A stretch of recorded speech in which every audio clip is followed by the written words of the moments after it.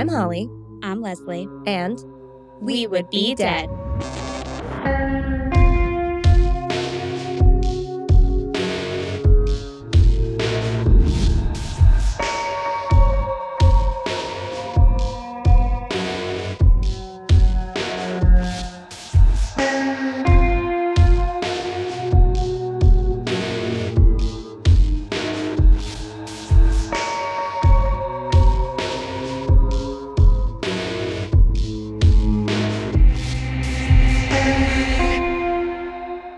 Hey, Leslie. Hey, Holly. Hey, Fiends.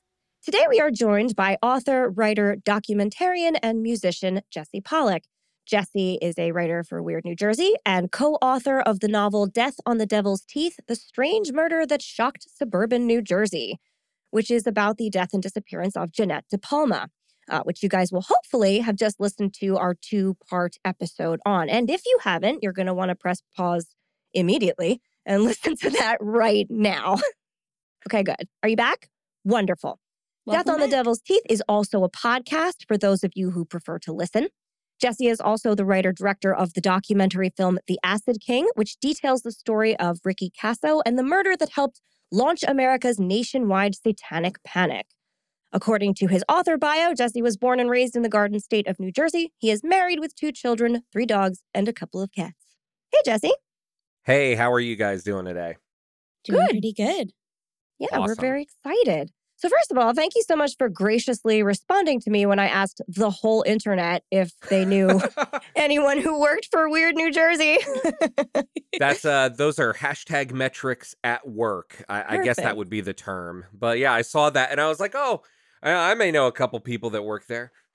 Well, I specifically wanted to speak to you, so it was like very, very fated that you And that was the funny thing too, because it wasn't until like after I had replied to that and then I checked out your podcast page that I was like, oh, they want to talk about Jeanette, because it just showed up under like hashtag Weird New Jersey, because I follow that because, you know, I'm nosy. Oh my God, hashtags work. I'm so happy.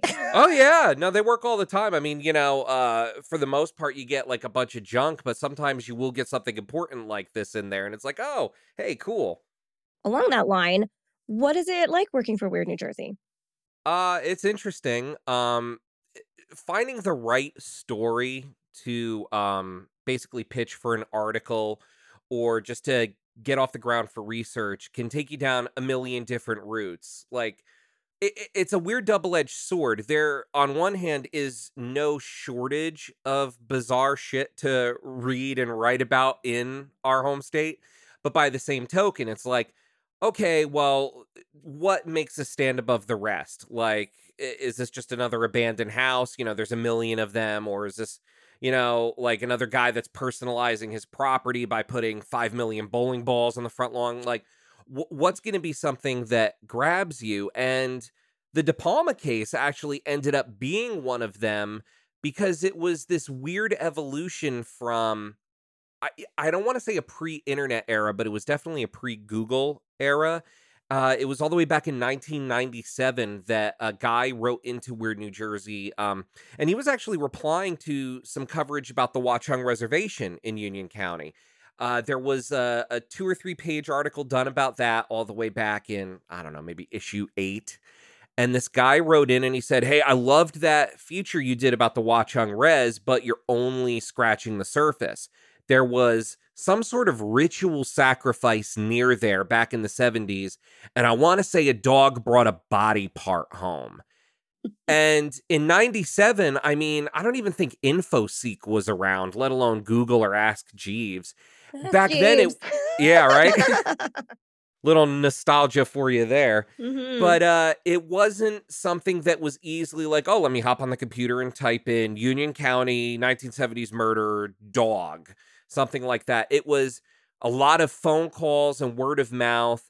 And I wasn't even around for this back then. In 97, I was 9. So this was Mark Moran and Mark Skirman that really got the legs going with this, because they're like, wow, that's a different kind of letter. This isn't like, oh yeah, I used to live in a haunted house, or, you know, my front yard has a bunch of rocking horses on it. This is a little different. A ritual sacrifice, a dog and a body part. You know, when did this happen?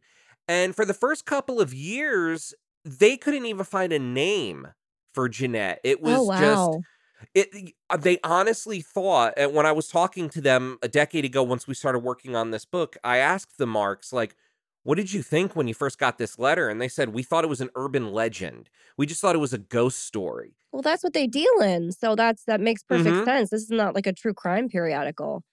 No, not at all. And there was a little bit of true crime in there back in the day. Like we had vaguely mentioned, I'm not sure if we mentioned him by name, but we definitely in the early issues talked about Greg Sanders. And so, because you can't talk about the Watchung Reservation without mentioning Suicide Tower. Whew.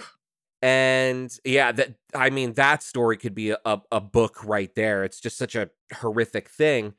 And people kind of just, responded to this one weird little letter that they printed in the next issue by saying, oh yeah, I kind of remember hearing something about that.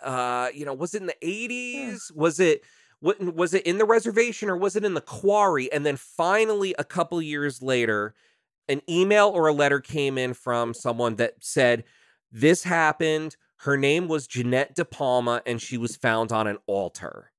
Oh my Wow. God. A letter like that, you're going to pay attention to, like, just she was found on an altar. That sends shivers up your spine. Now, Yeah. again, you may think, like, oh, okay, now they had a name, they could hit the ground running. No, the Marks went to the Springfield Township Library and they were like, oh, yeah, we can't find anything under that name here. So it wasn't for another couple years where an intern had basically spent, God, I don't know, a few days, few weeks, maybe even going through old microfilm reels. I was going to Wow. say newspapers had to have said something. There had to be some news articles. Well, the problem was with it all being analog, you couldn't just type in Jeanette De Right. Palma on a machine, and they didn't know the date. They just knew the name, Oh. a vague location, and 70s. Oh boy. Yeah. So it was a lot of real analog work, old school gumshoe stuff here. And finally, this intern found this coverage from September 1972. And that's what led all the way up to, by this point, it's 2003. And that's what led to Mark's first long form article about Jeanette in issue number 20. So where I began this story was 1997. It took all the way from 97 to 03 to get a name, date, location, and the bare bones circumstances of what happened to her. Holy Oh, shit. wow. So that's what writing for Weird New Jersey was like. And in the middle is where I sort of came in. When I was in high school, I started writing in little articles and letters and things like that. Somewhere around, I want to say 2001 was my first piece. Oh, So that's so the last cool. 21 years have been this crazy assortment of bizarre stories. And we managed to put about half a dozen of the spookiest ones in this little book. Wow. Wow. That's awesome. I love that, like, practical effect style journalism where you're actually Oh, making yeah. something and using books and papers and libraries and things like that. It, I don't know, makes for a more interesting story. Oh, it does. It's much more interesting than, oh, yeah, I Googled this. Yeah, that's so Yeah. fast. Even back in 2012, when I first started like the actual work on the book, there was still some of that microfilm stuff in there because newspapers.com and newspaperarchive.com, I mean, they're still not done. They'll never be done, to be No. honest. But I get email alerts from them, and every week it'll be some new thing like, hey, you searched for John List. Here's 500 new articles that we've collected from various newspapers around the world. And that Mm. actually ended up happening after the original edition of the book came out. Like, your listeners probably by now have heard about Red, the homeless man that lived in the quarry where the body was found. Yes. Well, all we knew about Red was Ed Kish, the retired patrolman we spoke with, told us about him, and he remembered Red's name as being Red Kier. And that's how his name appears in the first edition of the book. It's Kier. Oh, I didn't even notice that. And I've read both. It's one of those weird things that only like obsessive people like me might notice. But like a year and a half after that first edition of the book came out, I suddenly got one of those alerts from, I think, newspapers.com and it was saying 13 new articles found for the search prompt Jeanette De Palma. And then all of a sudden, there it is, Drifter sought in De Palma case, and it was read Kira, Kira. And I was like, oh my God, now I've got this guy's name. And in the article, it confirmed something Kish told me. He said, I want to say we even had a wanted flyer made up for this guy. Sure enough, the article said yes, they made 7,000 of them and posted them all around Springfield Township. And by using that, I was able to file a very specific Freedom of Information Act request with the Union County Prosecutor's Office, basically saying, you know, I want this flyer, because they can't hide behind, oh no, this is an open investigation, you know, such and such document isn't meant for the public. It's like, no, you guys had these posted up on phone polls. This is a public document. I want a copy of it. And it took them a few weeks, but they got it to me. And that was my first proof that that whole old wives' tale that we had been sold since 1999 about, oh no, her case file was destroyed in a flood, nothing is left. That was the first proof that it was bullshit, because the prosecutor's office found a copy of this somewhere. That is wild. That is wild. It makes your wins feel more like wins, though, I assume.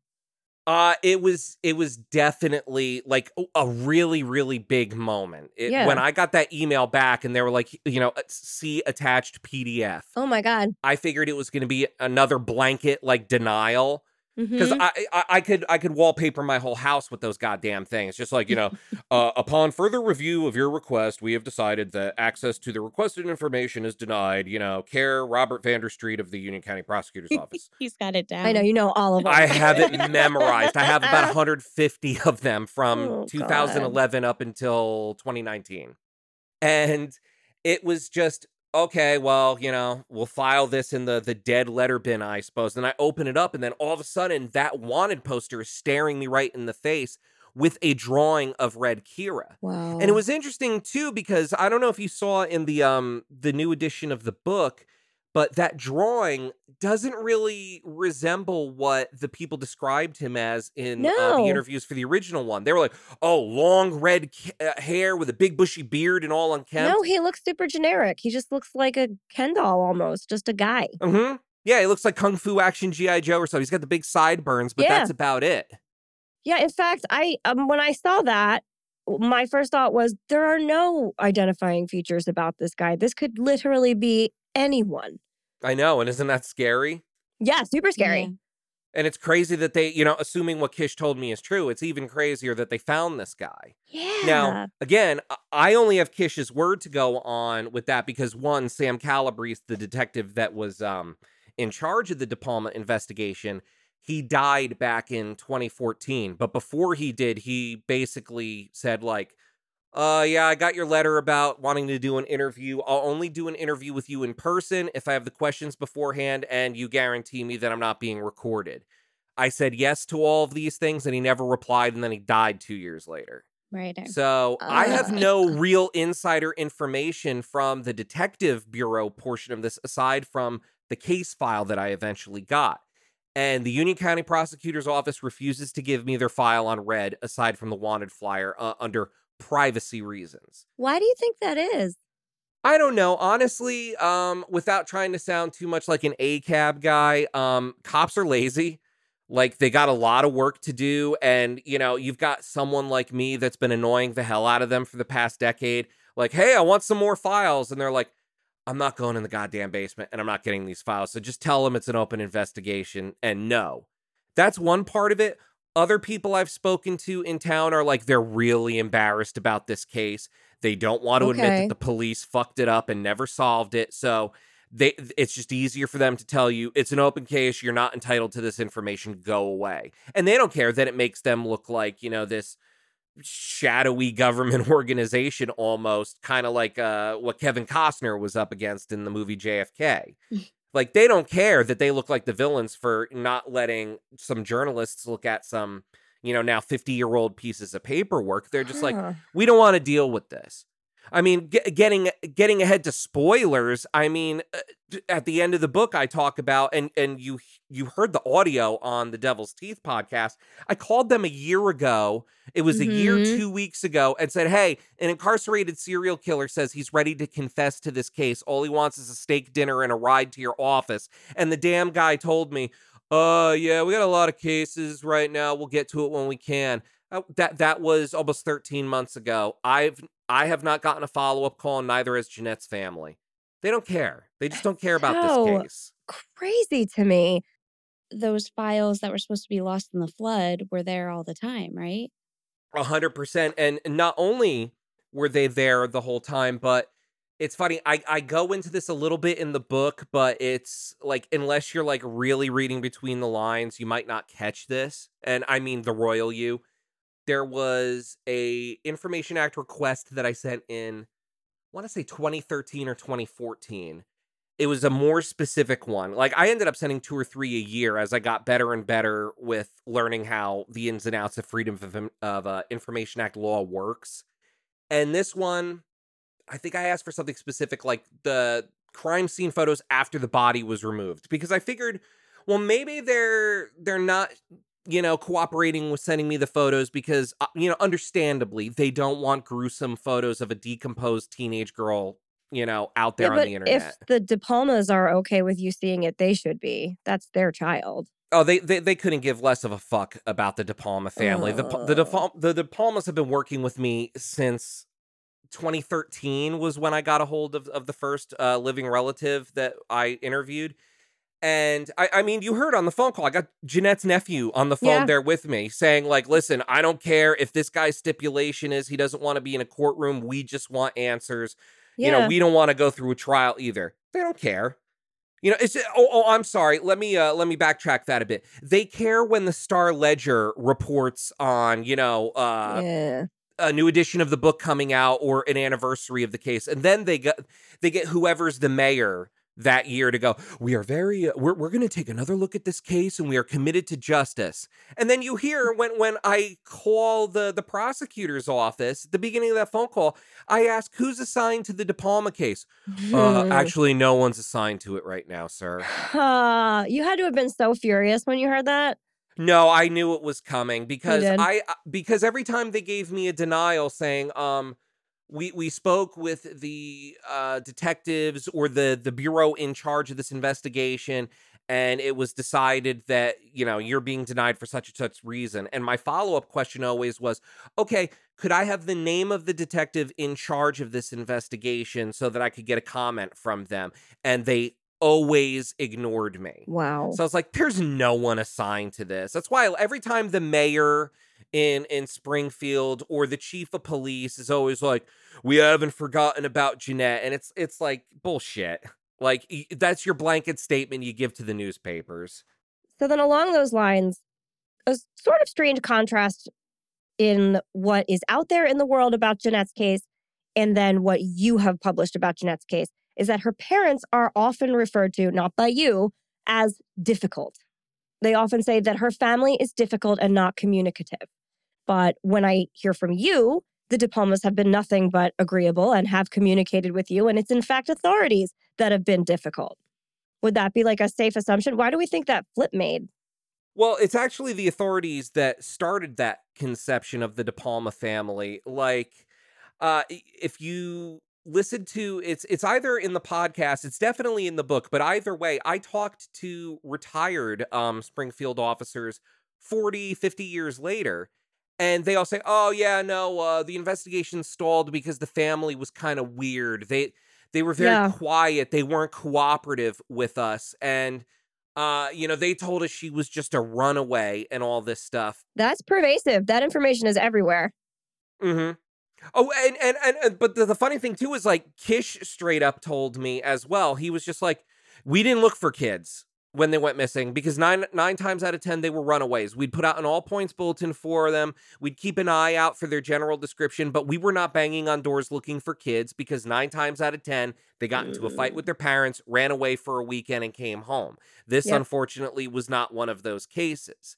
Now, do I think that they would, if they had taken it a little more seriously, Jeanette would still be alive today? Probably not. Jeanette was probably long dead by the time her mother called the police to report her missing, but Sure. it still paints a very vivid portrait of how the powers that be took missing persons cases seriously back then and still do today. Yeah, I actually read that quotation in our coverage. That's really funny. Mhm.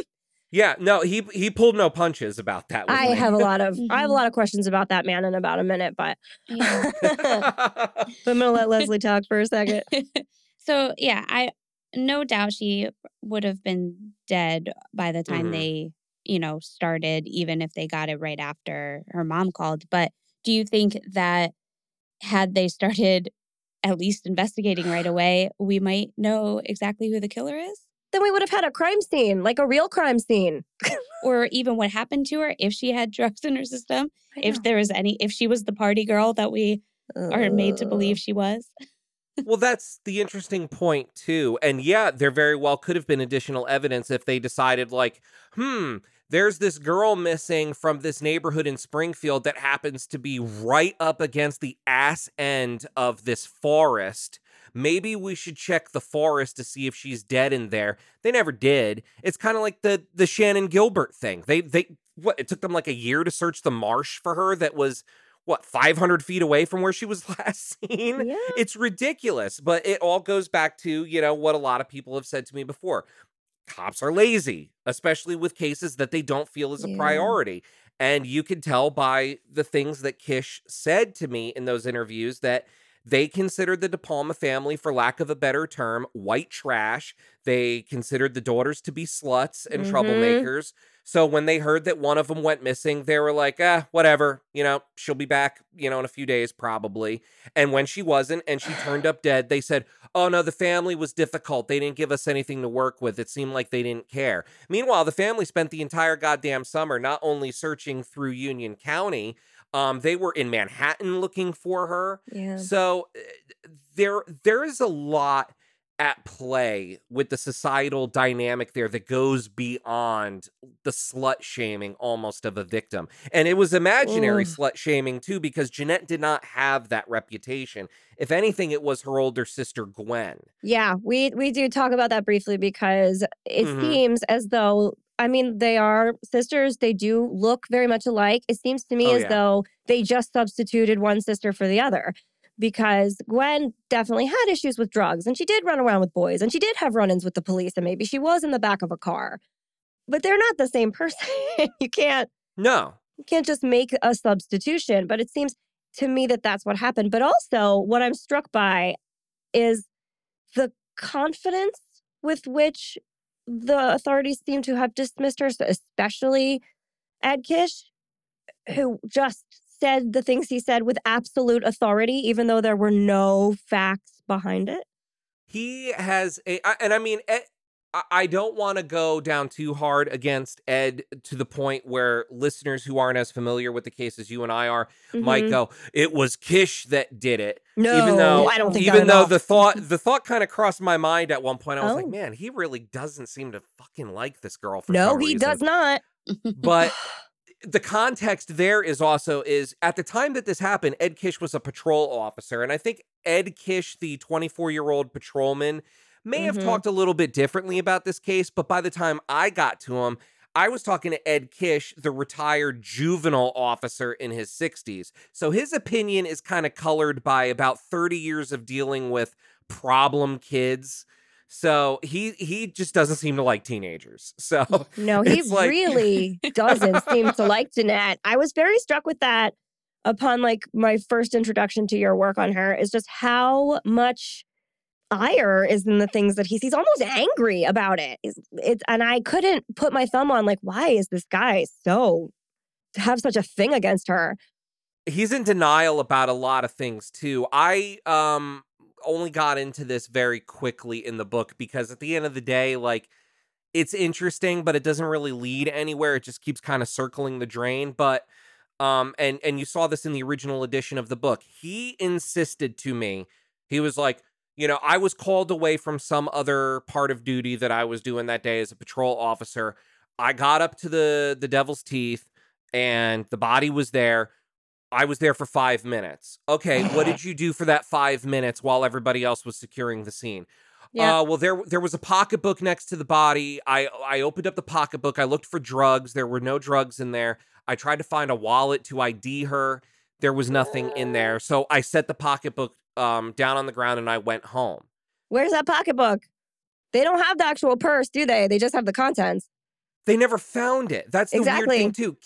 Kish insisted to me for 10 years. He was like, I held the pocketbook and there was nothing in it and yada, yada, yada. And then when I finally got the case file in 2020 or 2021, the files are incredibly clear. They found the contents of the purse dumped out in a pile next to the body, but they never found the purse.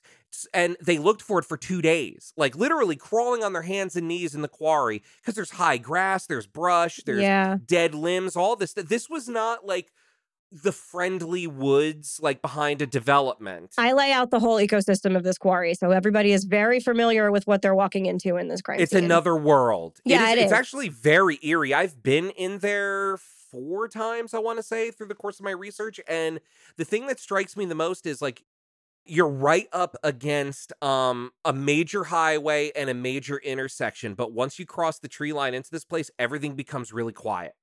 And I don't know what the science of the acoustics are there, but when you get in there, it's very still, it's very eerie, even without knowing like, oh, a girl was killed here.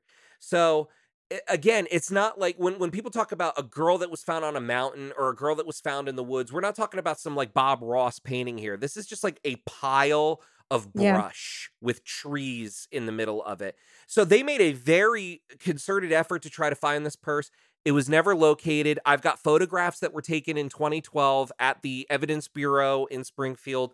The purse is not among them. It's not listed in the evidence inventory receipts. The purse was never found. I went back to Ed Kish about this, and he was like, that's bullshit. I held it in my hand.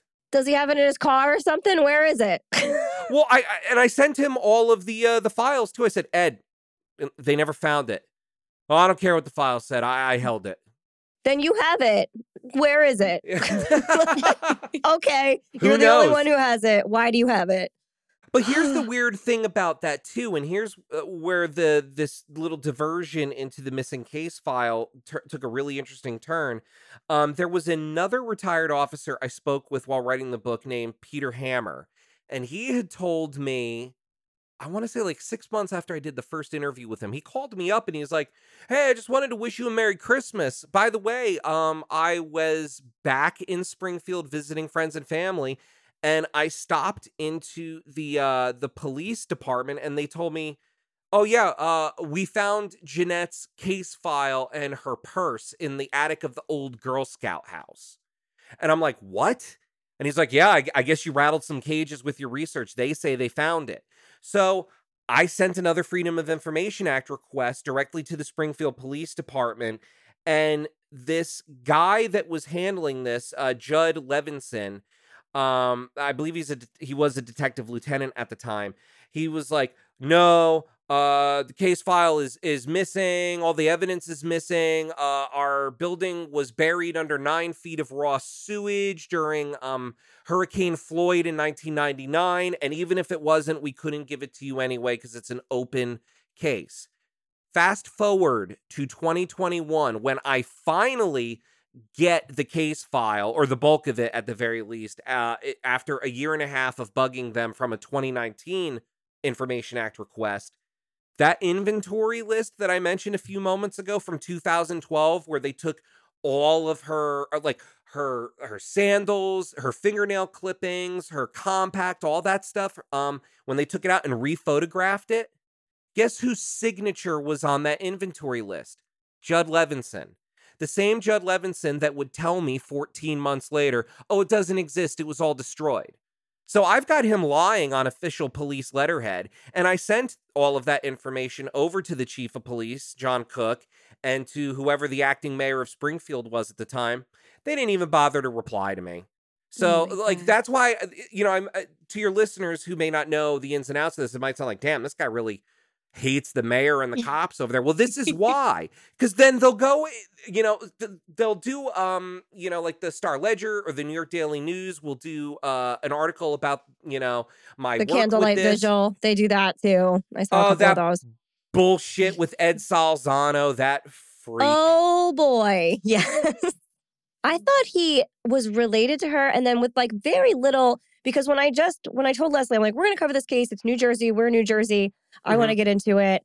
There's a lack of information. There seems to be two totally different stories. Like it's a satanic ritual, and no, it's a crime scene.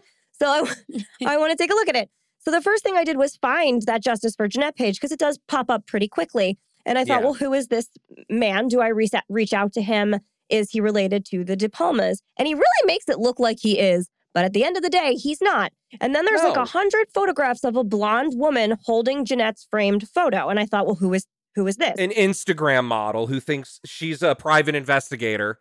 I found that out and I was stunned because I was like, I don't understand what the connection is here.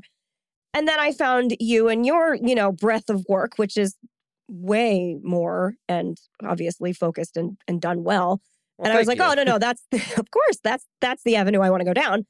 But I just couldn't help but wonder, like, what is this guy's endgame? What is happening?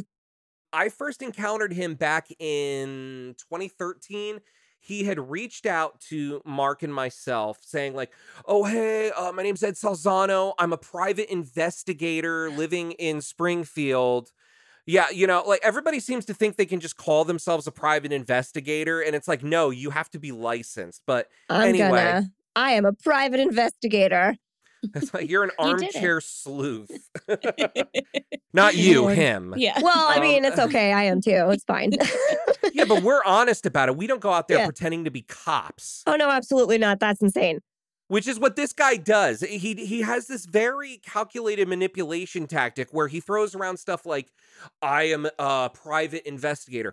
I work with the FBI. No, he doesn't. You know what his work with the FBI is? He was on a reality TV show with Donnie Brasco, Joe Pistone, back in 2006. It ran for 8 episodes and then it was canceled. You can only find one online, by the way. Yeah, because no one gave a shit about it. It was a dumb show. It was a failed reality TV show. It could have been a great show. It doesn't give anything else more merit. And I think, in my experience, and this is just a testament to it, most of the actual true crime community is a lot of people who are more than happy to talk to one another. Oh, yeah. Because we're always looking for more information because 9 times out of 10, there is something blocking information. So, yeah, comparing notes, I'm all about it. And I initially... that's how I met this guy because he was just like, oh yeah, private investigator. Oh, I've got FBI connections. Ever see Donnie Brasco? I know him. And if there's if there's anything I can do to be of use to you and Mark, because I really want to help. And I'm like, okay, well, why do you care about this case so much out of curiosity? Oh, I grew up in Springfield. I was 5 when this happened, and it always affected me because I couldn't go trick-or-treating that year. And I'm like, all right, whatever, I'm not going to demean that too much. I'm just some guy that read about it in a magazine years later. I can't lay any bigger claim to the story than that. But I was like, okay, well, at the time, Mark and I were very heavily looking into Otto Nilsson, the primary suspect from our first book. Wow, that one is a lot. Yeah, so get this shit. I said to him, I was like, okay, well, you have FBI connections. We are having a heck of a time trying to find the criminal history of this guy. We were getting blocked with privacy, all the stuff. Even though the guy's dead and the Privacy Act of 1974 says, hey, if you're dead, you've got no right to privacy in America, but cops don't care about the law. Anyway, so I was like, can you use your private investigation skills and FBI connections to get the criminal history of this guy Nilsson? And he goes, wait, Otto Nilsson, from South Orange, from Maplewood? And I'm like, yeah. Wait, he's one of your suspects? And I'm like, currently, yeah, he was arrested for killing Joan Kramer, who was murdered the same week, only 6 miles away. Oh, I don't know if I would be a good fit to help you then. I went to high school with his 2 sons. See, That's what he never tells anyone when he's just like, fuck Mark Moran and fuck Jesse Pollock. They're exploiters. Don't listen to them. Listen to me. I actually know the family. I'm the real investigator. He doesn't like us because the father of two of his friends in high school was a suspect in our book.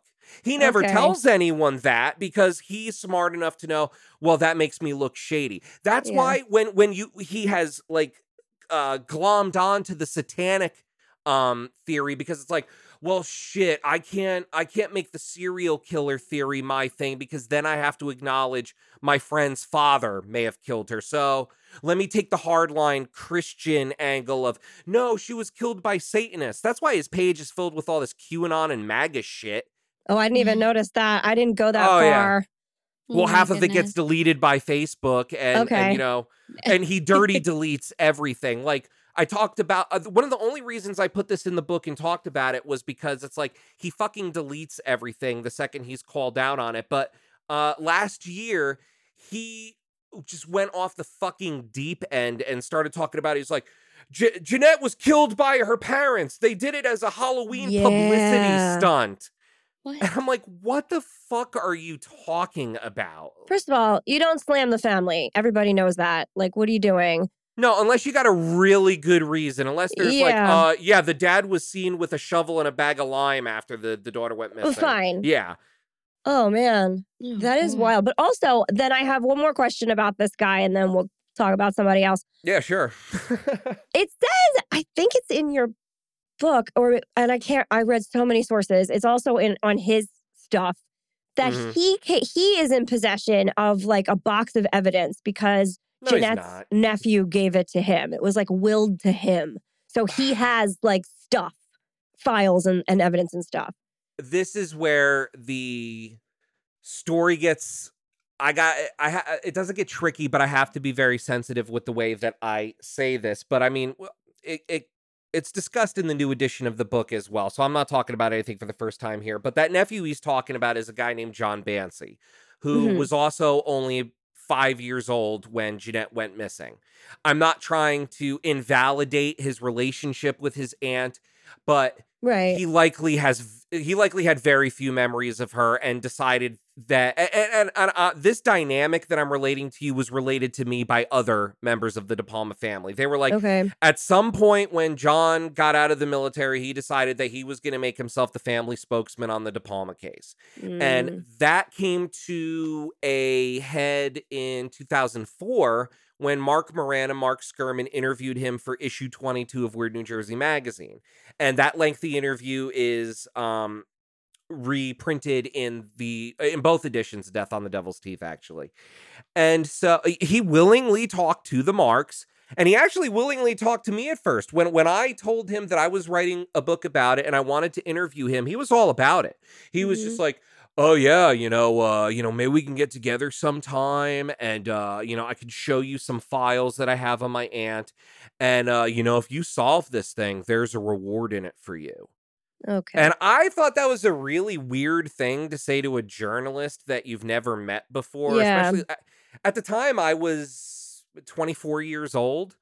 So it's like you're going to tell a kid like, "Oh yeah, let me dangle some money in front of you, kid, if you can go solve this for us." And I just straight up told him, I said, "Well, I'm not in this for the money. Anyone who's becoming a writer is crazy to be in it for the money. There's no money in writing." Nope. I said, I just want to help you and your family get some answers, because this case is very unusual, even by Mhm. unsolved crime standards. Like Yeah. the police cover-up angle, the satanic rumors, the case file being, it's like, what the hell? Like, when we started writing it and we were doing the promotion, everybody compared it to, like, this is like a season of True Detective. Like, it's got that weird, like, Yeah, no, for cinematic sure. intrigue. It definitely does. So this guy basically, he seemed to be all about meeting with me, and we were going to meet, but unfortunately, a little thing called Hurricane Sandy got in the way. So many hurricanes. Yeah, it is. Now that you mention that, there is a lot of hurricane issues, but it is a coastal state, so what are you gonna do? Yes. But I was in Jersey the week that hurricane hit, and I literally could not get to the side of Union County he was on. I'm Oh, guessing yeah. he took offense to that, but for whatever reason, oh, and this gets back to Salzano, because this is where those stories intersect. When I told Salzano that, Nilsson was our prime suspect and he revealed that he was friends with Nilsson's kids, he told me, he goes, well, I'm no longer comfortable working with you and Mark, if that's who you're looking at. So if it's all the same to you, I'm going to take the information that you shared with me and I'm going to go do my own thing. And Oh. all I said to this guy was, I said, hey, listen, I just want to let you know some of the things that I shared with you are like our intellectual property. Those are discoveries we made ourselves. So, like, whatever you're going to do, just make sure you don't like try and say you dug this stuff up. We shared it with you. And immediately he was like, well, you got a lawyer? Oh, God. And I'm like, what? And he goes, you sound like a lawyer right now. You got a lawyer? I know a lot of lawyers, which he doesn't. That's why he represented himself in court. Oh, that's not. After, by the way, launching a GoFundMe, begging everyone for money. Oh, this is going towards legal representation. And then he pocketed it and represented himself in court. Talk about a scumbag move. Oh, my God.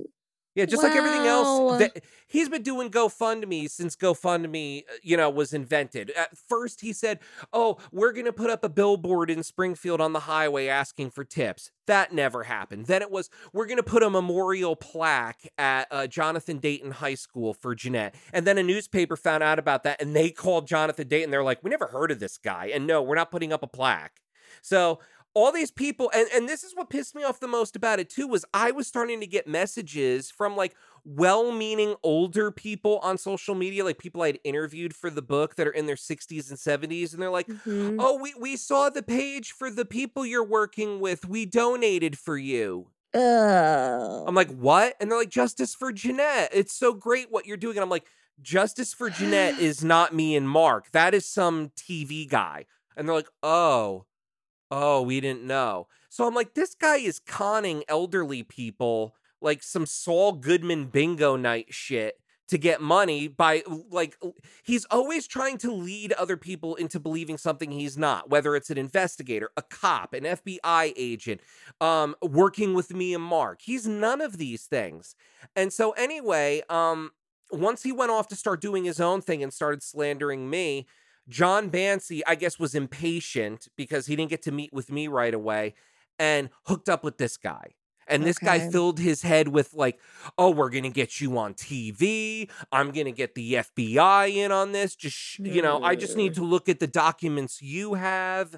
And, we're going to solve this together. I've got TV connections. And all the documents that John Bancy had were literally Jeanette's death certificate, photocopies of 2 letters she sent to her sister, which are erroneously referred to as her diary. There's a whole episode on the Devil's Teeth podcast where we go into that. And I think like the cover sheet of her autopsy report. And that's why, that's all you will ever see in the photos on the Justice for Jeanette social media pages when he says, I have all the documents, I have the files. And I know that he doesn't, because if he did, he'd be posting them everywhere. Yeah, the crime scene stuff, like, you guys have the with the, body redacted, like, Hmm. images, and that's the only you guys have it. There's nobody else that has that stuff out there, or the sketch of the crime scene, or, like, any of that stuff. That only appears associated with you guys. So, I Yeah, don't know. because we were the ones that spent 10 Yeah. years filing these Information Act requests, which literally anyone can do, but people that want to get rich quick don't want to put the work in. And the scummiest thing that this guy did was, once we got all of that released, this is how much of an idiot this guy is. He's like posting like photos that had like the Weird New Jersey watermark that he took from the Weird New Jersey website, saying like, Springfield finally gave me the case file after all the work I've done, and I'm like, no, they didn't. Like, and I even posted on my social media, I'm like, here's the letter from the Union County Prosecutor's Office approving my information request. Your name's not on it, dummy. So Mm. he's literally just trying to get back on TV. But yeah, that was his whole, when he says, I'm working with the family, he worked with John Okay. Bancy for 3 years before John Bancy went crazy and killed himself. And I know that's like, sounds like a really terse thing to say, but John Bancy spent the final 3 years of his life like showing up at my co-author, like my co-author Mark, he's in a band and they play a lot in Union County at events, and concerts and festivals and stuff. This guy, John Bansley, showed up at the Liberty Tavern a few years before he died, and in front of 200 people said, "You don't fuck with the United States Marines," because he was an ex-Marine, supposedly. He's like, "You don't fuck with the United States Marines. I'm gonna fucking kill you for what you put in that book." Oh, God. Yeah, all we put in the book was the same interview that he consented to 8 years prior in 2004. So he had to be forcibly removed by the bartender with a baseball bat that night.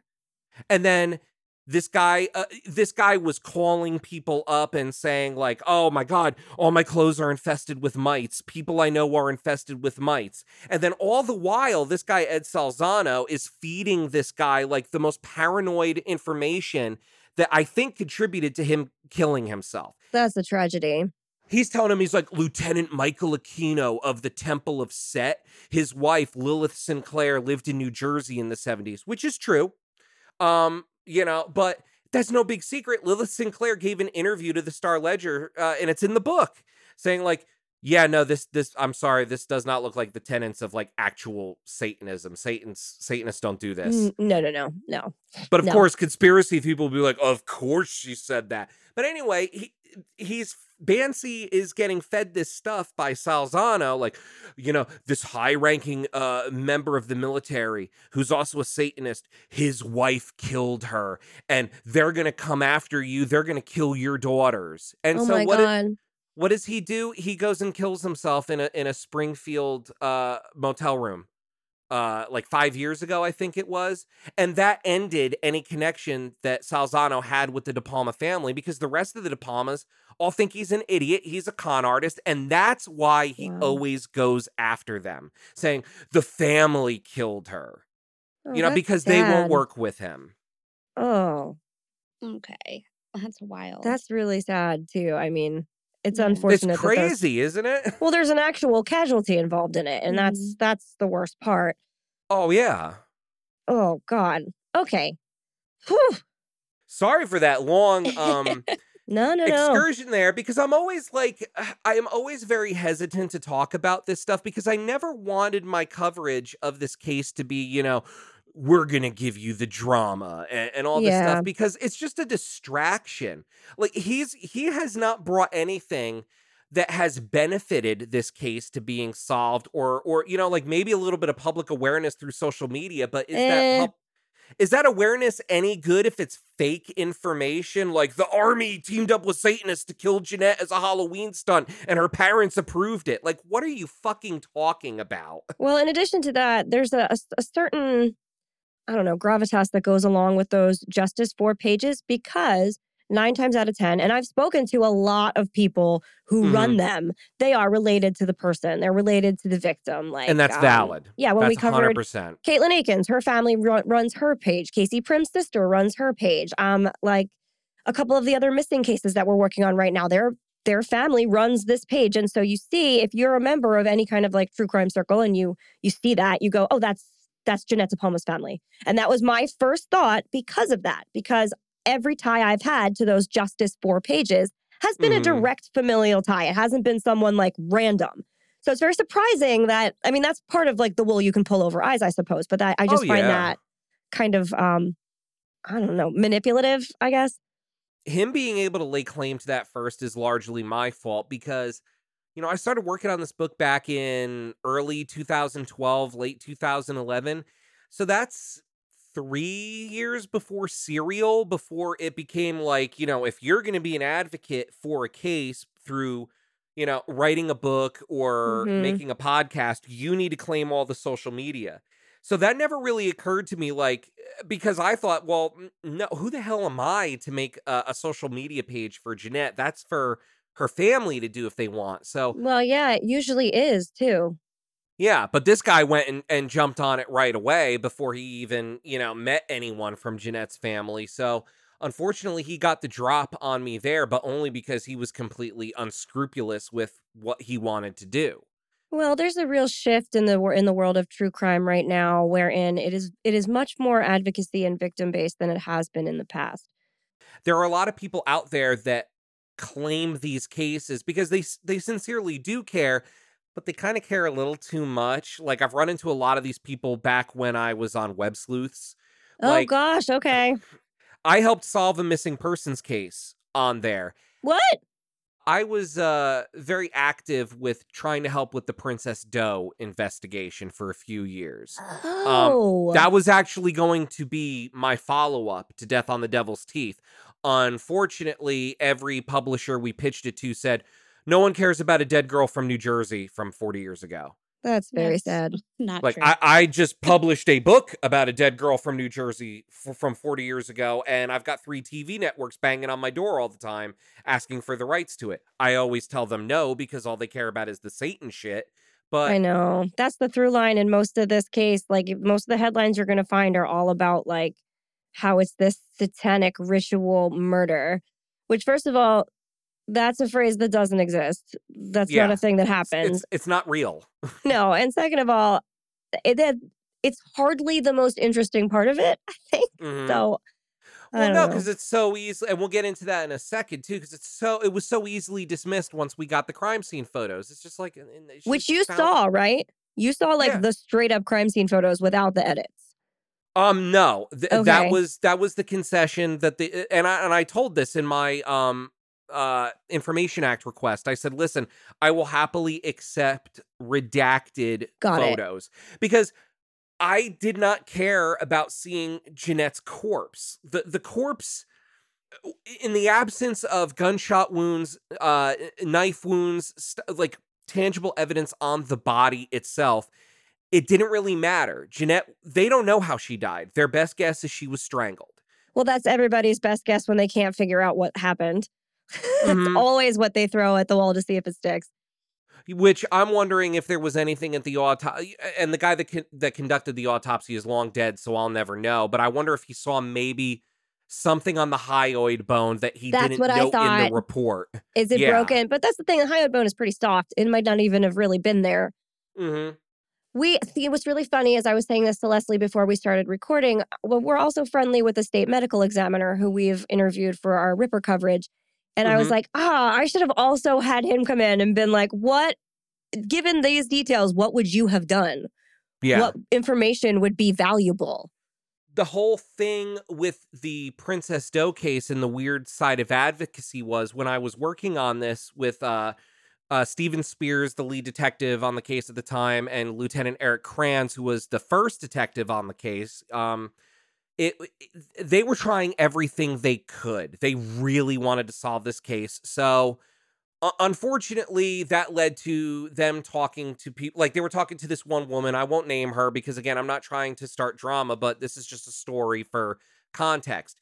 She said, "Oh, I'm a victim's advocate. I have this organization," which, of course, she was the only member of. And she said she was also a psychic. And they were at the point where, like, it's been 30-something years. We need to solve this. We can't turn anyone away. So they told me while I was interviewing them, they're like, "Oh, you should really go speak with this woman because she's really good at what she does. You know, maybe if you talk to her, you'll get some ideas for stuff to look into." And I interviewed her, and very quickly it became obvious that she was insane. Like, she was talking to me, she's like, "Oh yeah, I'm actually beginning the process to petition the government to legally adopt Princess Doe." And I'm like, Huh? you can't adopt a dead body. They don't even know even if you could, they don't know her name. "Oh, I know, but I know a lawyer and we're going to try, and when I get legal possession of her, I'm going to have her interned in Arlington National Cemetery as the national memorial for our missing children." Oh, okay. Which, I mean, in her demented mind, that sounds like a real noble thing to do. But, it's very hard to try to explain to someone who, one, thinks they're psychic, that you cannot adopt a pile of bones. She could not grasp her head around that. But, that's the dark side of people. Like, anyone could call themselves a victim advocate now. So anyone that watches Investigation Discovery 8 hours too long each day now can go on the internet and go, "I'm a victim's advocate, and here's my organization, this Facebook page I made." And it's a weird time for true crime because you really have to, tread some bizarre waters to find out who is doing legitimate work and what research can be trusted, because anyone can put anything on a website nowadays. And I mean, and don't get me wrong, I'm not immune to any of this stuff. I mean, look at me. I just had to go back and rewrite my first fucking book because of how outdated some of that information became, because once the book got out there and more people started reading it and more newspaper clippings from 1972 became available, and more the first weekend alone that the book came out, I was getting dozens of phone calls from people like, hey, I lived in Springfield at the time this happened. I knew the family. Like, do you want to talk? I had a guy from the Essex County Prosecutor's Office call me while I was on the book tour going, hey, I was going to the beach for my summer vacation with my wife. We're retired now. I went into Barnes & Noble. I saw your book. I was like, oh, this looks like a really interesting book. And I'm flipping through it. And it's like, oh, I worked on this case when I was in the prosecutor's office. Oh, my God. No, is this how Robin got involved? Like, called Yeah. in with her tidbit of information? The lady that most likely picked her up while she was hitchhiking? Yes. Yeah, Yeah. she contacted you and Mark Moran, right? Or did she contact the police first? No. I've read a lot of things in the past few weeks. Yeah. Sometimes they blur Oh, together. no. You're fine. That was a revelation that came when we finally got the case file. We filed that Information Act request in October 2019. And, like, of course, every month I would get a form letter saying, hey, listen, we're considering your request. We got a lot going on right now. We need an extension, because FOIA law basically says you have to give an official response. It could be anything. It could be, we're giving you files, or hey, I farted today. You have to give some sort of response within 30 business days.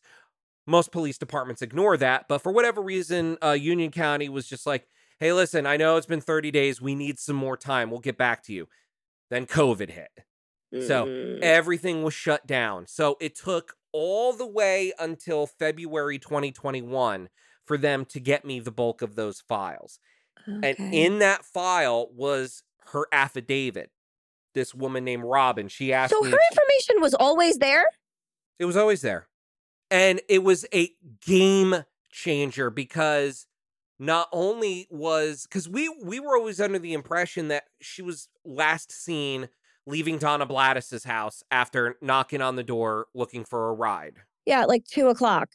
Yeah, and that's why everybody came up with that stupid theory. Oh, Donna Blattis, she was having this drug-filled party and Jeanette died. And 50 teenagers, not a single one ever said a single word about anything. I don't buy it. Yeah, 50 teenagers decided to wait until nightfall, carry her corpse up a 50-foot mountain, and leave it there when they could have just dumped it in the creek that you have to jump over to get to that mountain if you're coming from the roadside, which they would have been, because the only other way in would have been on the quarry side, and that was an active, and that's the other weird thing too, it was an active construction site at the time. Yeah, it was dangerous. You couldn't be climbing around in there. You still kind of can't. Well, there's that, but there's also, because it's been abandoned for so long, that a lot of people's memories get fuzzy and go, Yeah. oh yeah, she was found next to an abandoned rock quarry, and that's why she was never found. And it's very quickly we disprove that. No, there was a quarry blast the day after she went missing, a dynamite blast. It was very active.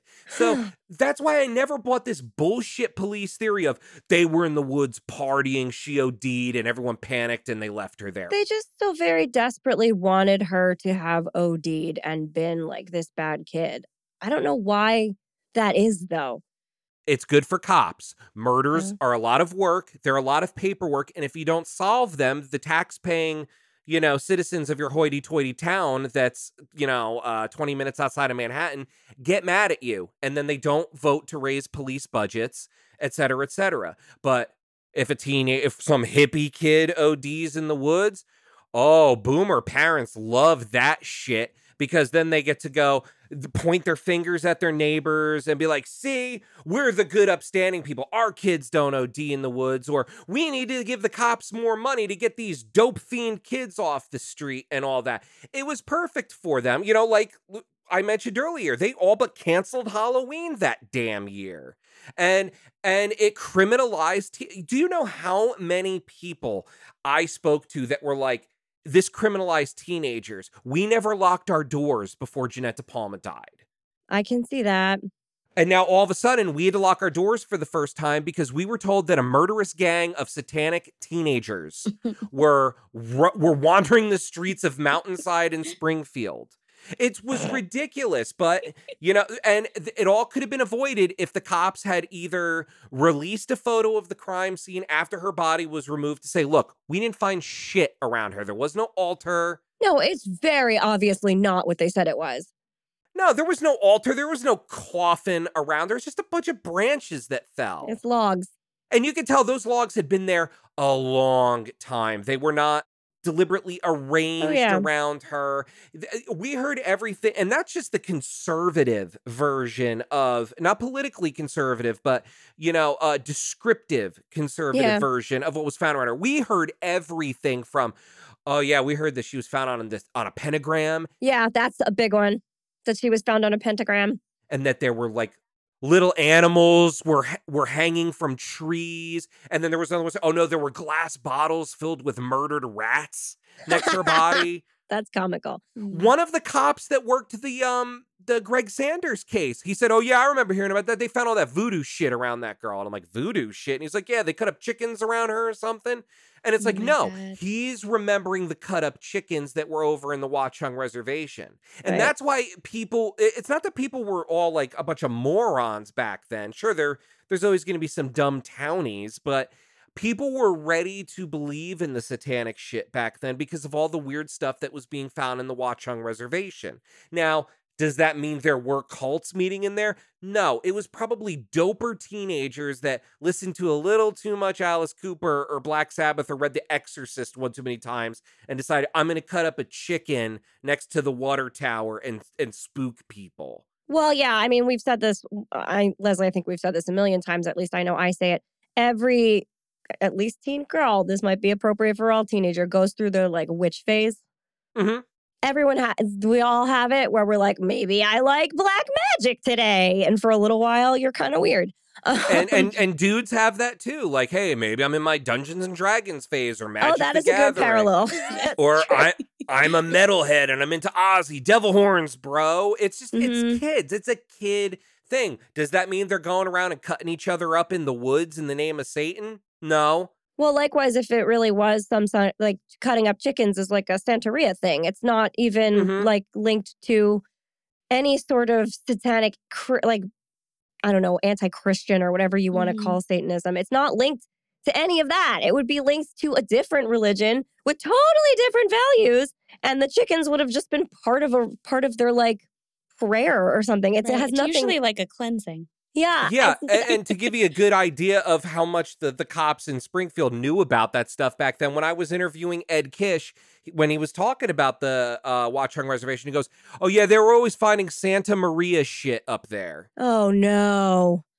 Yeah. And then for my second book, the whole Ricky Casso thing, in like 2017, like the original officers from that case who I was interviewing by phone and email, they were sending me clippings from the New York Post from that week saying like, oh, see, it's still going on. And it was someone had found a cow tongue nailed to a tree in a park in Long Island. I'm like, that's some sort of like Caribbean voodoo thing. I'm like, that's not Satanism. Oh, I don't know about that. This looks like Satanism to me. I'm like, no, that's like a blessing thing, or I think it's like you wrap a cow tongue in something and it stops someone from lying about you. I don't know. I'm not like well versed in world religions, but I know enough to know that this was not a satanic killing. I mean, it was a maybe, like a very small maybe back when we didn't know what was found around her, but we only kept that door open because we were like, something had to have been found around this girl for this rumor to get the legs that it did. But there was nothing. No. She was found in the ground.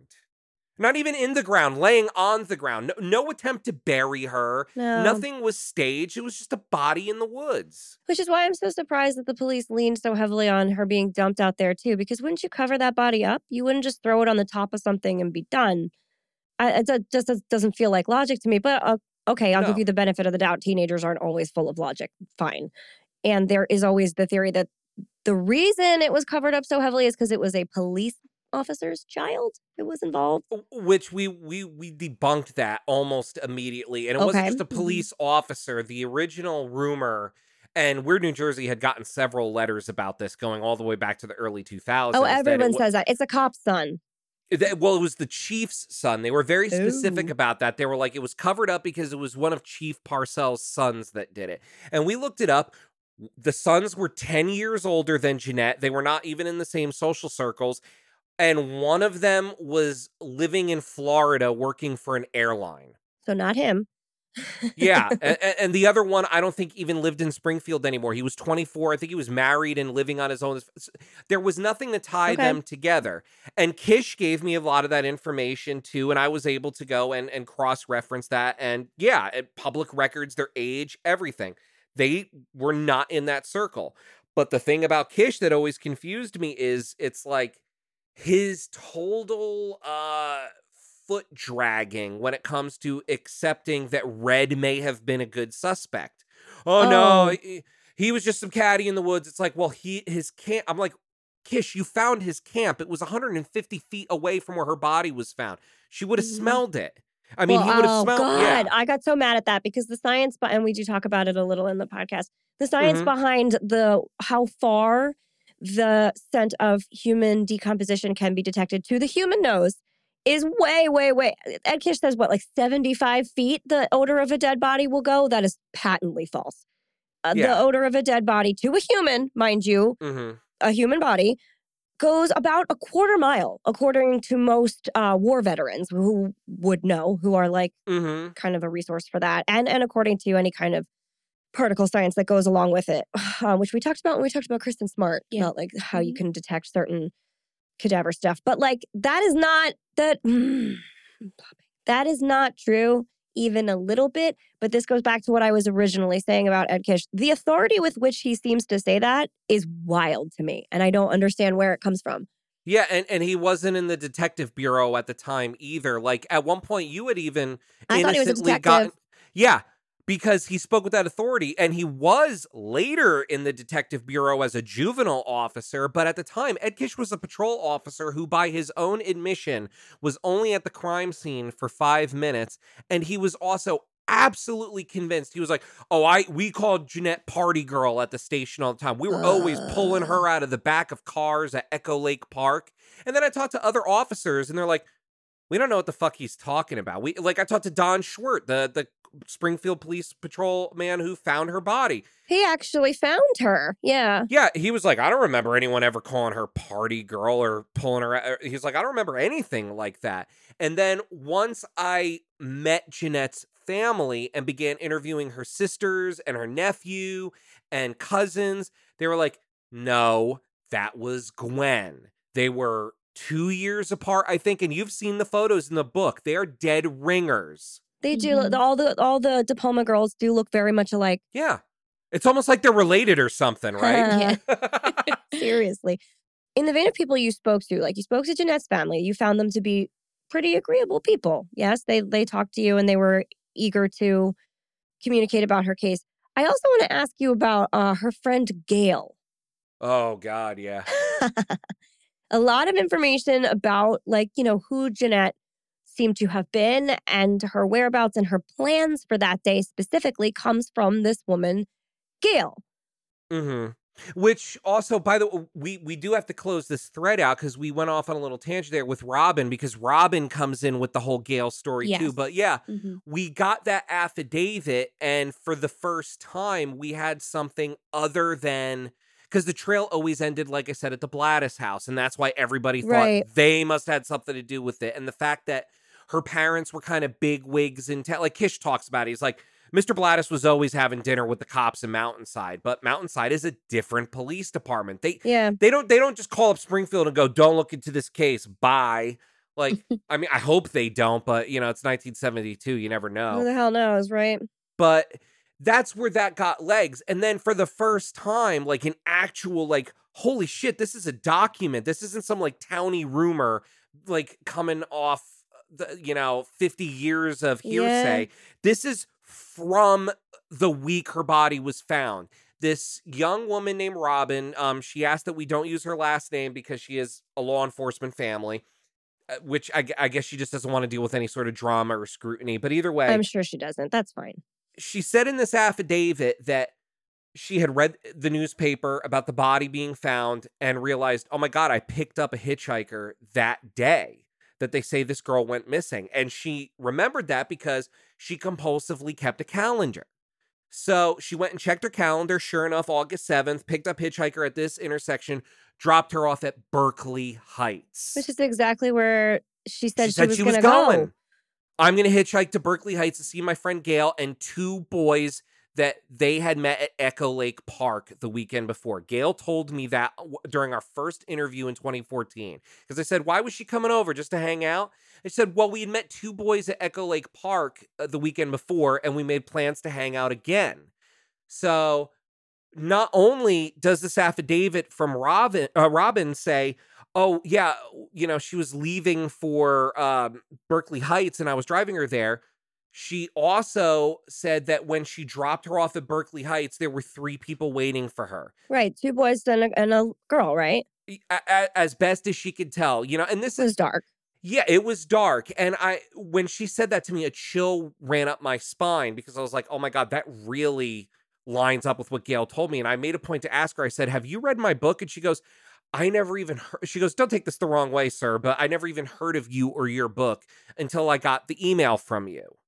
Because her full name is in the affidavit and where she lived. And sure enough, she was on social media.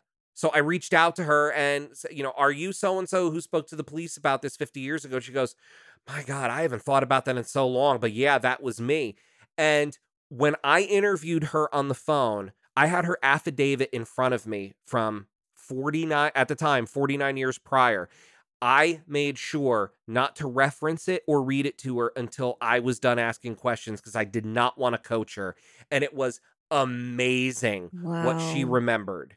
She remembered the intersections, all that. She goes, you know, there was one thing that I did not mention to the cops, and it always bugged me that I never mentioned it to them. And I thought maybe I should call them back, but enough time had passed where I was like, I don't know if it's going to help anything. She goes, she had something around her neck, like a pendant or a necklace, and she was fidgeting it with it the whole time. She goes, it may have been a cross or something like that. I'm like, holy shit, she was wearing that cross necklace that day. Which again, you know, a lot of people wore necklaces back then, but it's like another thing, like we can confirm she had that. Wow. And it just blew my mind. And so it was like, okay, for all these years, Gail had told the police, not the media, because I was the first journalist to ever interview her. Mm-hmm. But for all these years, she had told me and the cops she never arrived.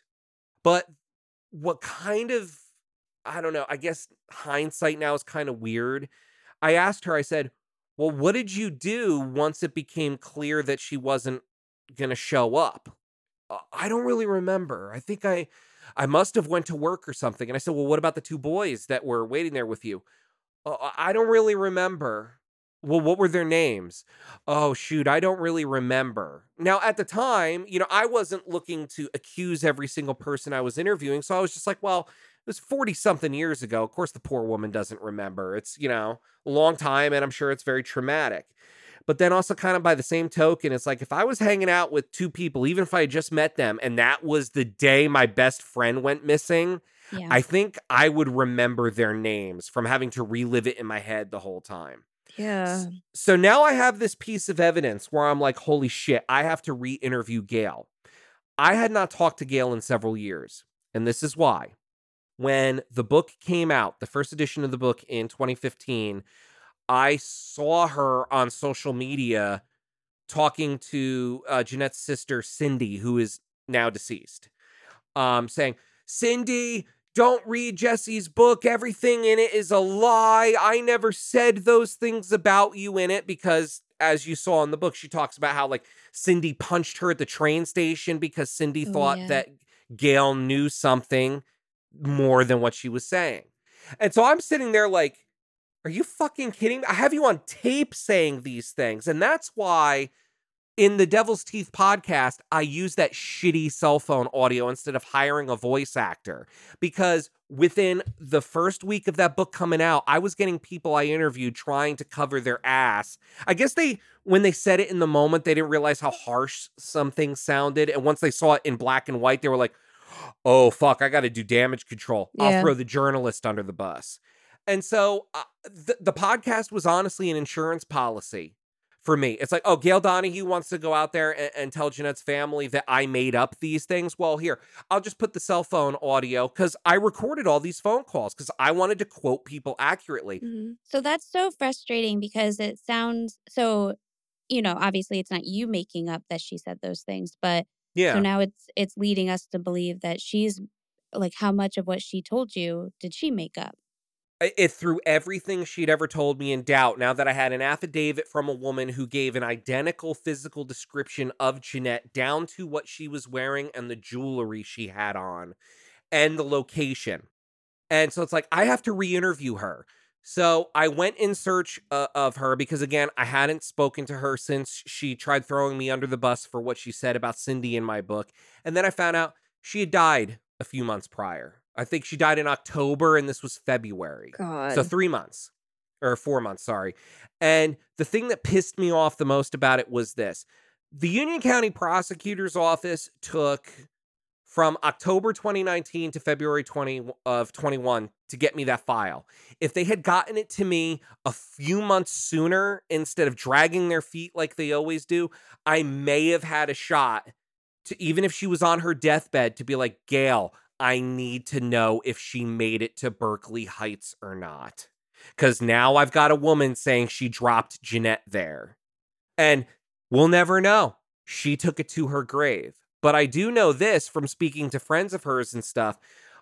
She would call people in the middle of the night during the last decade of her life, freaking out, always having nightmares about Jeanette, saying that she was watching. She's like, I invited Jeanette over, and she was coming over, and someone kidnapped her and put her in a car in front of me, and I couldn't help her. Yeah. And that is what makes me wonder if she witnessed something happen to her and then never talked about that again. And blocked it out with like alcohol and other things. And she came from a prominent family that could have shielded her from the cops questioning her all the time. Her father worked for, I believe, the CIA. Now, I'm not saying the CIA had anything to do with this. I'm No. saying her father had money and influence in town. And if, a parent, understandably, is like, oh my God, my 16-year-old daughter could get caught up in this murder investigation. Like, no. We're not going to give any interviews. Like I said, Gail Donahue does not appear in any of the original newspaper coverage, Right. or even the original Weird New Jersey coverage. I got her name from Jeanette's family, because I said, all the newspapers say is she was going to Berkeley Heights that day to meet a friend. Who was she going to see? Oh, Gail Donahue. I don't know if she's still alive. They told me she was never at Jeanette's funeral, and that's when they started suspecting her of weird things. But Gail insisted she was. Who knows if she was or not? But the fact is there's so much that is now unanswered that there could have been a chance in hell at looking into if the cops hadn't played bullshit games for Yeah. 10 years showing me these files. That's so rough.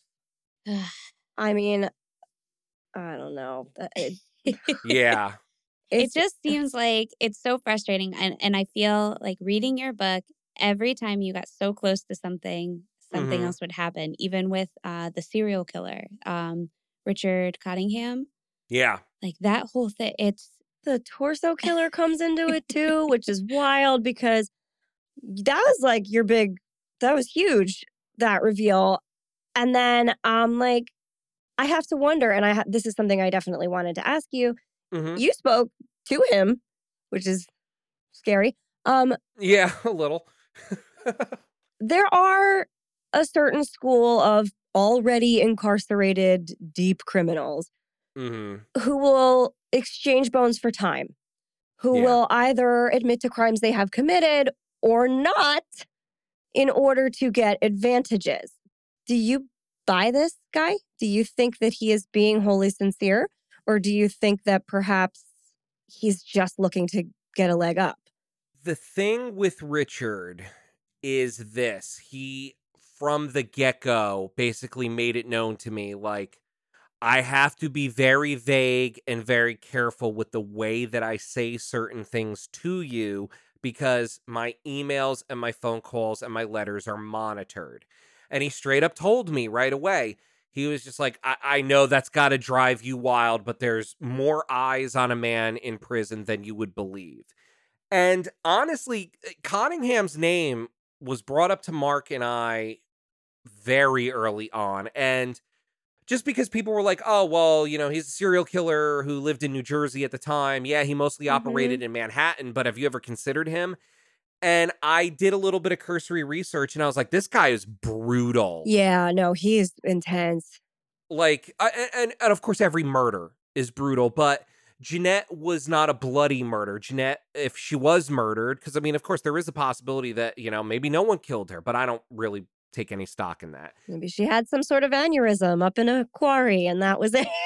Yeah, or she fell out of a fucking airplane that was passing by, I guess. I don't know. That's Oh the thing. my Like, for God. all these years, we were like, how the hell did she get in the woods? It's not a dump Mm. job, but why would she would have been there? It was probably a ritual gone wrong, Probably. you know? Yeah. Well, I do like the thought, and I believe you have this connected to Richard Cottingham, that perhaps she ducked out of his car and ran in there herself, hiding. Well, we got that from Joan Kramer because I did not really know about the Kramer case until a year or two into researching Jeanette's story because at the time it was huge. It was a major story because she was the quote unquote kidnapped heiress. Her father owned like a very prominent meat packing company, I believe, in central Uh, New Jersey at the time. There was a lot of money in that family. And so when she went missing, they turned it into like, almost like one of the royals has been taken, which understandably Joan's family and her friends hated because, she was not like a Trump kid or, the royal princess or something. Her dad just happened to be rich. But anyway, I found a newspaper article that talked about the residents of Salem Road in Union, New Jersey, which is right across the way from the park, Elizabeth River Park, where Joan's body was later found, right. called the police several times on the night that Joan disappeared, saying, there's a car chasing a woman outside and she's screaming. So I was like, oh my God. Because that was the other thing too. It's like, how the fuck did someone dump a body in Elizabeth River Park? Because I went there and I traversed the whole park. It's not huge, but it's big enough. But the first thing I realized, it's like, there's no way to back up a car to where her body was found. It's in the middle of a ball field, a baseball field. And it's literally like behind a Chinese restaurant. And when you go past the dumpster, it goes concave, like it dips down, like maybe like a 4-foot incline and then levels out. So it's like, did a guy hoist a dead body over his shoulder and walk a quarter of a mile over to the river and dump her at the banks of it? Like, there's a lot of traffic on all sides of that area. Someone would have seen him. Yeah. And then suddenly when I read that article, I was like, holy shit, she bailed out of his car and he chased her down, strangled her on the spot, and left her. Yeah. And that seems very, very probable. I Google Earthed the drive from where Robin said she picked up Jeanette to where she Mm-hmm. dropped her off. So I followed the whole little path and I watched the whole little thing. And it's wooded. It's there. I mean, it's a pretty busy looking road, but it doesn't seem to be like there would be a lot of pedestrians around or anything. And No. if this was at nighttime when it's dark and the moon was in I write this too. The moon was in waning crescent, which is really small, which means there's not a lot of moonlight that night. It was Mm-hmm. cloudy too, so it was very dark that night.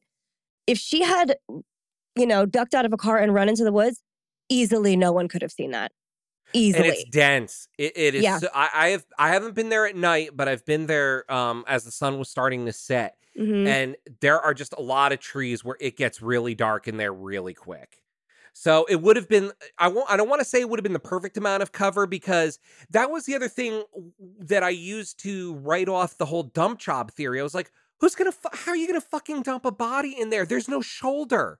You can't pull your car over and then, ooh, let me pop the trunk and walk a body in there. No one's ever going to see me. No, you have to pull over like in the grass on the side of the road if you're going to go in on the Mount View Road side. The only other alternative is I'll break into the Hudai Minerals Company property and back my car right up against the cliff, but the cliff is a 40-foot vertical cliff. What are you going to scale it like King Kong? It never made any sense for a dump job. But if Jeanette is in this guy's car and it's going down Mount View Road, say towards Shunpike to get to Route 22, where all the no-tell motels were at the time that serial killers like Richard Cottingham admittedly like to frequent, she could have very quickly realized he's not bringing me to Berkeley Heights or back home. If she was coming from Berkeley Heights, No, it gets woodsy really fast. I think it's, what is it, Glendale Road that goes up that way? And it's very dark. And it's like there's not homes, there's not nothing. It's just. She would have realized right away, he's not bringing me where he said he is, or maybe he could have said something to her that spooked her. But either way, she could have very easily bailed out of his car. He could have pulled over as quick as he could, ran in, strangled her as quick as he could so there was no witness or whatever, because whatever was done to her was done in a hurry. Her clothes were not disturbed. She was not, we know for a fact she was not sexually molested. We know, or at least vaginally, not to get too grim, but the FBI report on her clothing says that the only pubic hairs that they found in her underwear were her own. Right. Which is, I mean, decent information, but she was out there for a long time. For 72, it's pretty, yeah. I was impressed by that, because in 72, people just go, oh, that's a body, it's dead, take it away. Where are the DNA tests on her fingernails? Because they still have them. They do have those scrapings. I don't know if they could get anything useful, just because we don't know if anyone handled them without gloves when they were collected and put into vials 50 years ago. And that's where touch DNA gets like a little, if this had happened now, they could of course get elimination samples from everybody who had handled that. But most of these dudes are dead. They'd have to exhume them, or I don't know. I guess they could find family, but this is all expensive and time consuming, and Springfield doesn't want to blow money on that. Yeah. See, to me, it just feels like there are things you can do. You can do that. 100%. It may not always turn up something, but you can try. But the thing that was interesting with Cottingham was, again, his stuff was so brutal that I really didn't take it seriously for several years. And it wasn't until the news broke that he had confessed to killing Denise Falaska and Irene Blaze that my ears perked up, because those two young women who were killed in 1969 bore an intense physical resemblance to Jeanette De Palma, as do all of these girls in this case. There is a definite type between Denise, Irene, Jeanette, Joan, and Marianne Pryor and Lorraine Kelly in North Bergen. Yeah. They are all petite, they're under 5'5", thin, long dark hair, straight, parted in the middle. It is a type. And so when I found those two unsolved murders back in 2013, I was originally going to cover them in the book, but I interviewed Denise's sister Karen, and I basically told her my theory, and at the time my working theory was it was Nilsen that did it.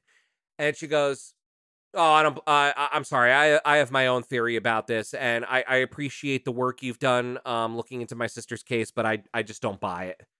And she goes, good luck. And I was like, well, I don't want to be the dude that writes a book saying I think the sister's misguided for not believing in this. So I kind of let it be, and it was easy to let it be because there wasn't a lot of information about those two cases. So kind of kept them in the back of my head, but they didn't make it into the book. But then all of a sudden, Richard Cottingham confesses to the two of them. And I'm like, okay, he just admitted to two murders that are almost identical. I mean, those two girls, they even had the gold crucifix necklace, just like Jeanette did, strangled, left face down in a wooded area, that whole thing. I'm like, holy shit. So I was like, I have to go into the belly of the beast and talk to this guy. And luckily, I had an introduction because I know Dr. Peter Vronsky, who has been interviewing Cottingham for years for a series of books. And he goes, I'm not really sure if Jeanette was, his type or not. I mean, it's just really not that brutal. And I'm like, I thought the same, but I can't not look into this. Well, escalation is also a thing. Oh, of course. And that's why I always thought that the girls in North Bergen had something to do with this too, because it seemed like, yeah, those murders were more brutal, but Mhm. there still seemed to be some of that signature there. Not just the physical resemblance, but the whole dumping them face down or leaving them face down at least. None of these girls are ever left face up except for Carol Ann Farino, a young lady who was killed in Maplewood in 1966. But honestly, she was only brought into the equation because people suspected of they suspected Nilsen of killing her. So Nilsen's not on my radar anymore. I could go either way there, but all these other things, it's like there's such a through line here. There might be something. So Vronsky gives me the introduction to this guy, and right away he tells me, again, I'll try and answer your questions as best I can, but I have to be very vague because of the eyes that are on me. So I made sure not to coach him. I said, I'm looking into this girl. She was found dead in the woods across the street from a golf course in Union County, not far from Route 22. She was found on a hill and left it at that. And he goes, what you're describing sounds very familiar to me. I, was very active in Union County near Route 22 at that time in 1972. And I knew enough about Cottingham to go, holy shit, he has never admitted before to being active in this part of New Jersey at this time. He's never talked about it at all. So, of course, I went back to Vronsky and another researcher who was familiar with Cottingham, and I said, is this guy a Henry Lee Lucas? Is he just saying yes to everything? Yeah. And they said, no, it's actually quite the opposite. He fucking hates confessing to anything. And I'm like, Okay. why? All right. And they said, this is going to sound really stupid, but he is super embarrassed that he got caught. His family, understandably, cut him off after he got arrested for being, that whole serial killer thing. And his whole thing when he confesses is, I don't want to go to trial. I will confess on paper only if this stays out of a courtroom because he's afraid of the families. Mm. He is ashamed of the like, if you look into the coverage of the Marianne Pryor and Lorraine Kelly case, which, by the way, he confessed to in the middle of me interviewing him, not to me, but during the time that I was talking to him every week, he confessed to the cops. And that's what cemented it for me. I was like, I have always felt that whoever killed Pryor and Kelly also killed De Palma. And here it is. The guy I'm interviewing about De Palma goes and confesses to them. And they accepted it. They were like, he told us stuff that is not public. There's stuff that he knows that wasn't even in the case files. So, they're like, yeah, no, he doesn't do that. He is embarrassed that he's a serial killer. He doesn't want to face the families. And sure enough, once we got further into it, after he looked at pictures of her and said, she's definitely my type, and gave him some more information, they said, this sounds familiar. I basically said, okay, well, we've come as far as we can go. I've got to hand this over to Union County. How can I make that happen? And he said to me the same thing with all the other ones. I'll talk to them, but my terms is this does not go into a courtroom. And that's why Ray is on the phone call with me in the episode of Devil's Teeth, because I was like, Ray, if you want this guy to confess, you're not going to get your day in court with him. And he was like, I'm fine with that.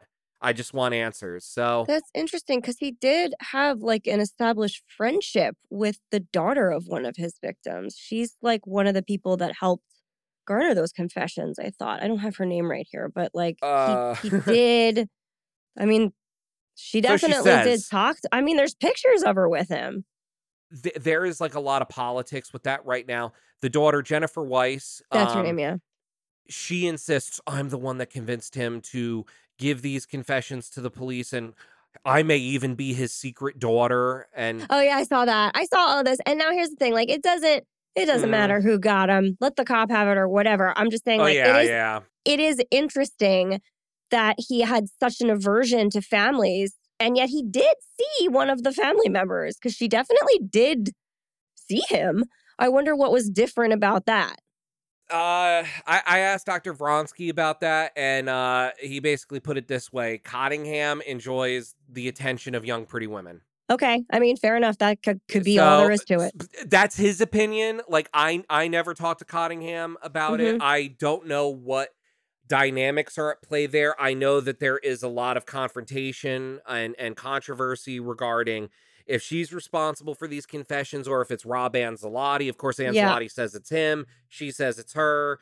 Vronsky says they both can take the credit. Who knows? That so doesn't affect anything. Okay. Who wants the medal for it? That's Well, fine. they're from what I understand, both Weiss and Ancelotti are trying to parlay this into television careers, which I have no interest in. So that if that's their end game, it's whatever. Like, and I told Vronsky this too. I said, don't think like I'm trying to step on your toes or anything, because I know you're writing like what's going to be the definitive Cottingham book. It's like, I don't care. Like, he would always like go on these tangents, kind of like the way I am right now, like trying to give me the whole history of him. And I'm like, dude, like, there's no nice way to say this. I don't care. I'm not trying to be a Cottingham historian. I just want to know if he killed this young woman that I have been trying to find answers about for 10 years. So as far as I know, the prosecutor's office have done nothing with that information. I sent them all of the emails. The family was on the phone with me and said, we are fine with his terms. Just tell us what the hell's going on. They've done nothing. Like a month afterward, the dude collapsed in his jail cell and they basically brought him to the hospital wing and said he's not going to make it. By some miracle, he did, but they said he's not going to make it. I contacted the prosecutor's office again and said, listen, this guy's probably going to die. You need to do something. And they did nothing. He's in Bridgeton, not far from us. Yeah, and that's the weird thing. That is where I do have that little bit of doubt, because that's the one thing that Cottingham being responsible doesn't answer. It doesn't answer why the police have been so cagey about talking about this, why it took a decade to get the files out of them, why they won't even talk to him. It's weird. You would think like that would be like the easiest out. Like, oh, holy shit, this guy brought us a confession from a serial killer. Let's just go talk to him, get the paperwork signed, and then we don't have to deal with this anymore. No more newspapers, no more Information Act requests from Jesse Pollock and Mark Moran. Here's the thing about that. It's not as common in America, but in other countries, they will deny they even have serial killers because they don't want to admit that something like that could be happening within the confines of their walls. Mm-hmm. So, I mean, I don't know what the attitudes were like in 1972 Union County, but I mean, there's always the possibility that they were like, oh, we don't want to admit that this happened here because then it'll be mass hysteria.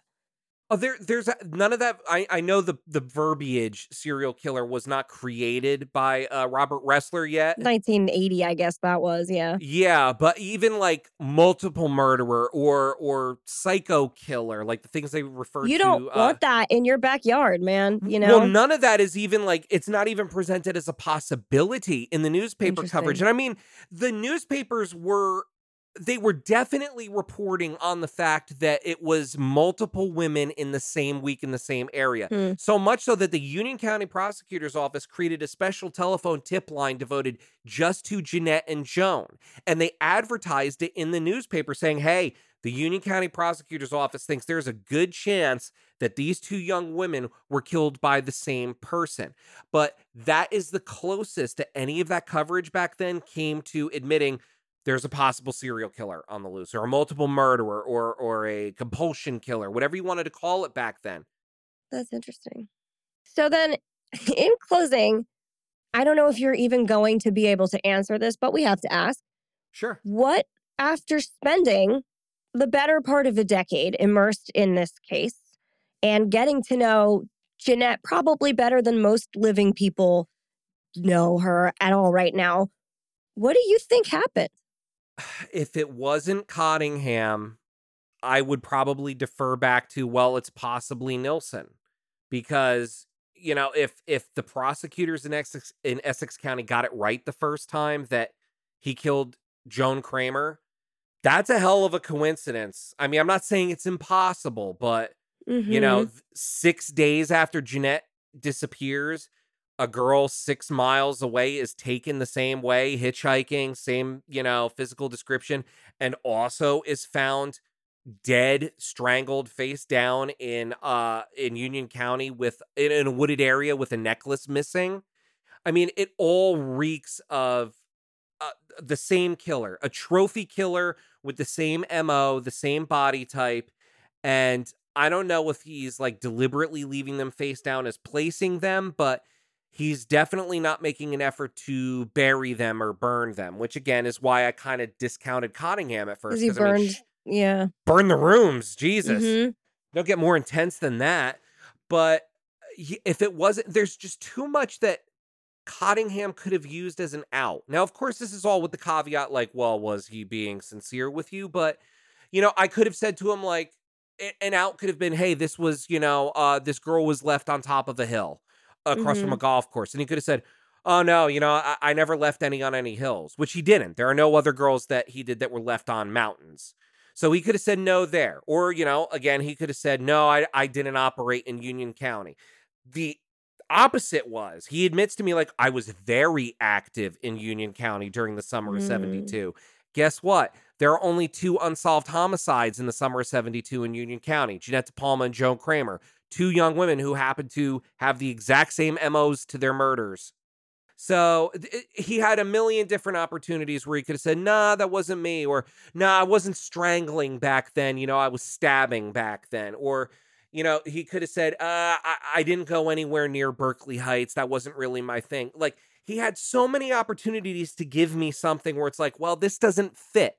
But every single time it was like, yeah, that sounds really familiar if you catch my drift. And yeah, I was very active back then if you catch my drift.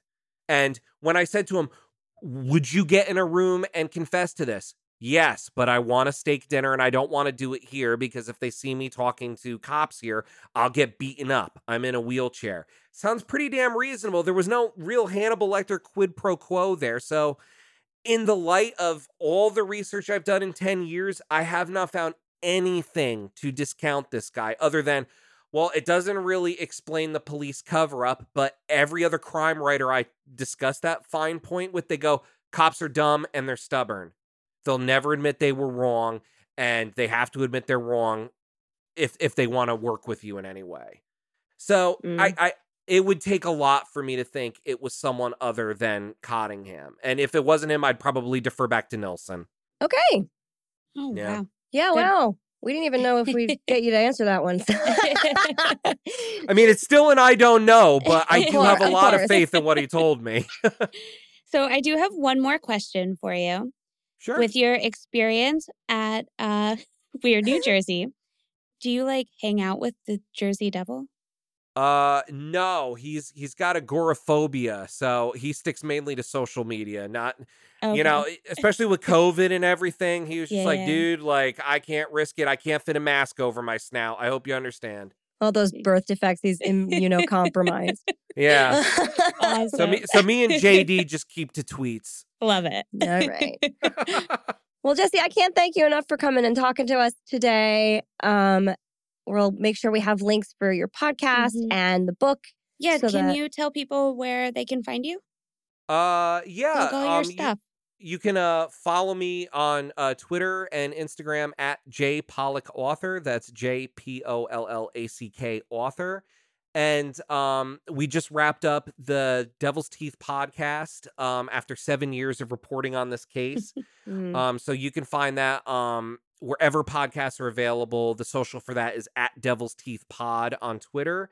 And if you want some, I guess, a little more lighthearted true crime podcasting material, I co-host a podcast called Podcast 1289, where me and my friends just rip apart the dumbest true crime and UFO and ghost stories in the world. And then there's also, we're on a bit of a hiatus right now, but we are coming back, the True Crime Movie Club podcast, where we get together and watch the worst bottom of the barrel true crime movies we can find, and again, just tear them apart on our show. So Fun.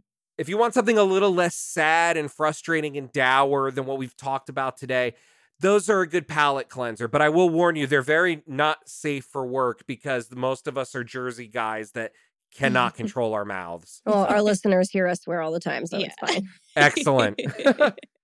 Great. Well, thank you so much. Yeah, thank you this so was much. enlightening, and we enjoyed reading both your books Well, and thank listening you. to the podcast. And we're just so appreciative for your time today. And thanks for having me. This was easily my favorite interview that I've done on this case so far because you actually did your homework. So, I Aw. can't tell you how much I appreciate that. But Yeah, I know we got less than a minute before it cuts us off, but let's do this again sometime. Let's do some crossover podcasting episodes, some Yes. more That would be great. lighthearted stuff. That sounds awesome. Yeah. Stay in touch. We'd love to do that. Thank you so Perfect. much. Thank you, Jessie. All right, have a great day.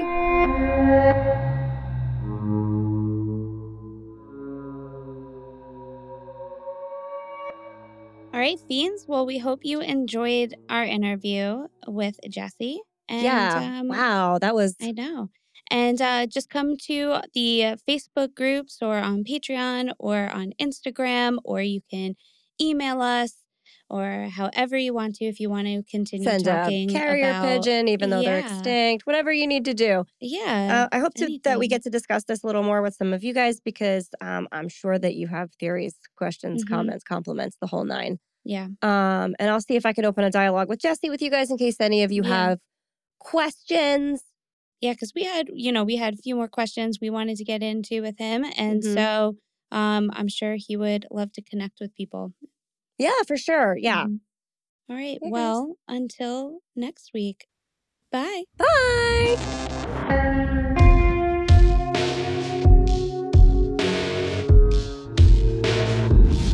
Thank you for listening to the We Would Be Dead podcast. Hit subscribe now to never miss an episode.